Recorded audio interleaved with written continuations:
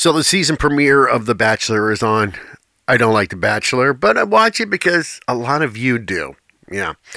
So watching it, I thought, what's the most outlandish, funniest, or weirdest thing a person did to impress you on a first date? Because that's all they do. That's all they do. So what do you got for me? I had a dude put a stack of cash on the table, and there was 100 on top, and it had like the $1,000 band on it that you would get from the bank, and all of the bills underneath were actually one. What else happened?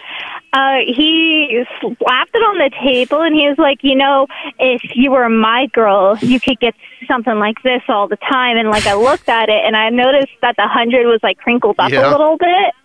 And I'm like, okay, if that's a fresh stack from the bank, that wouldn't happen. And I looked at it, and I noticed how it was a $1 bill, and I was like, I'm good, dude. In this economy, you have to do a lot more to impress me than like 100 and a few ones. So what did you do after this? I literally just stood up, and I was like, see ya, maybe, and walked out. But did you take the money? And I'm just like, I was sitting there, and I'm like, seriously, I make more in tips in a night. Because I was a server at the time. Like, I make more in tips than that. And, hey, at least the older guys that flirt with me have some class. You know what? He just sounded like kind of a dick. He did. All right, what's your story? So this guy hit me up, and he said he was a big car guy. He had, like, super cool cars. I get to his house. Yeah, he's got a pretty neat car. But he's driving. He tries to do a burnout and completely destroys his transmission. To put it in simple terms, he ruined his transmission to the point where it was going to cost him thousands of dollars to repair it, and he ended up having to sell it. And how did you know this? How did you know all this?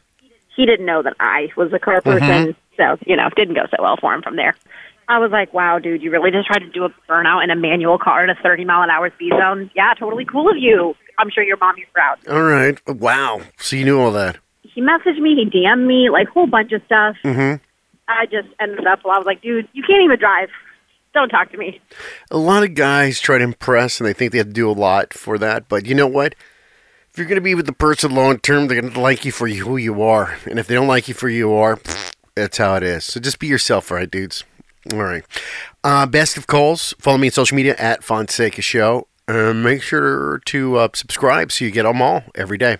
I'll talk to you tomorrow.